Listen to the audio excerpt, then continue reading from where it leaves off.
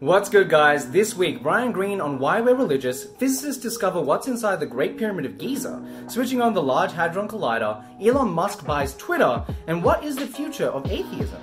Why did our ancient relatives create art and ritual if it didn't help them find food?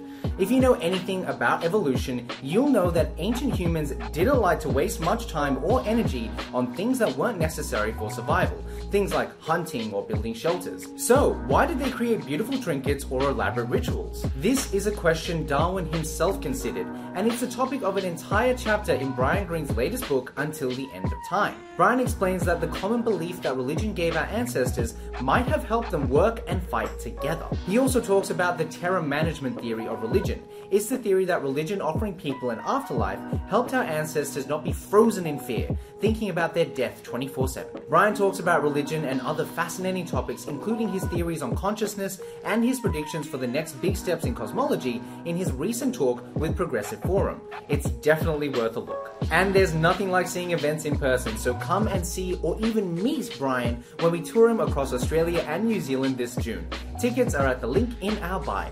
Ever wondered what's inside the Great Pyramid of Giza? Well, soon we'll know, all thanks to subatomic particles called muons. Muons are the awkward cousins of electrons. Their mass is about 207 times as large as an electron's, making them able to pass through hundreds of meters of rock. Picture an electron like a bullet, and a muon like a cannonball. The cannonball can smash through walls while bullets get stuck. Other technologies such as ultrasound, ground-penetrating radar, and X-rays can only penetrate a short distance from the surface, but muons, they can go further. It was thanks to muons that in 2017 scientists discovered a surprising hidden chamber inside the Great Pyramid. Now, as part of international project Scan Pyramids, the detectors are back to scan the Great Pyramid from another angle. The team also plan on scanning other ruins such as the Mayan Chichen Itza in Mexico, and they've already started mapping out the inner workings of Mount Vesuvius using muography. We can't wait to see what they find.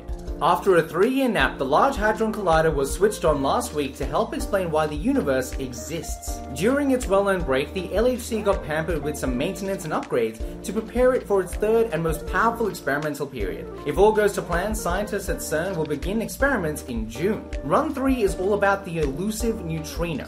Neutrinos are among the most abundant particles in the universe, and they're the size of an electron but have no charge, hence the name neutrino. The question is, what are the properties of neutrinos? We still know pretty much nothing about them. If CERN manages to solve the neutrino conundrum, it will be a landmark moment that could help refine the Standard Model. The Standard Model helps explain the forces in the universe and how the different fundamental particles fit together to generate the cosmos that we call home. Neutrinos are also critical to understanding nuclear physics, from the fusion reactions that power the stars to the fission reactions that occur in nuclear energy reactors. Let's hope they solve the conundrum. Will Elon Musk be a free speech champion or new tech overlord? That's what everyone's wondering now that he's the owner of Twitter. Musk has been critical of Twitter's moderation of speech, and within a day of his takeover, some high-profile banned users have been allowed back onto the site. As for Donald Trump, Alex Jones, Milo Yiannopoulos, and even Azealia Banks and Tila Tequila, yes, they were banned as well. It's not clear whether they'll get their accounts back. Elon has said that he hopes that even his worst critics remain on Twitter, because that is what free speech is about. But despite his wishes, many people are already announcing that they're leaving the platform. With Elon at the helm, Twitter users could also expect an edit button and an open source algorithm, meaning they'd be able to view the code that curates what they see. Musk has also said that users should be able to see if their post has been promoted or demoted. So, do you think Elon will have a positive or negative influence? Let us know in the comments. Who was the first atheist? If you listen to British philosopher Julian Baggini in his recent talk Atheism Revisited, the first open and proud atheist was actually a Catholic priest. His name was Jean Meslier, and while working as a priest in 18th century France, he came to see that the church wasn't helping the poor as they said they were, but were actually lining their pockets instead.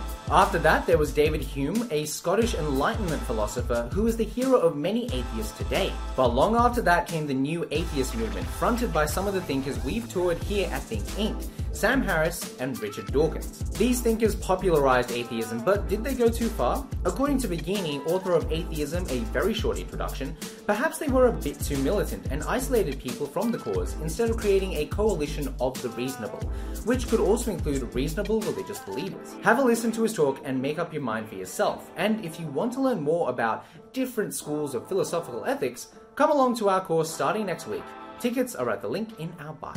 That's all for this week. Don't forget, we've got 2 Thinking Academy courses starting next week, and tickets to our upcoming Brian Greene tour can be found at the link in our bio.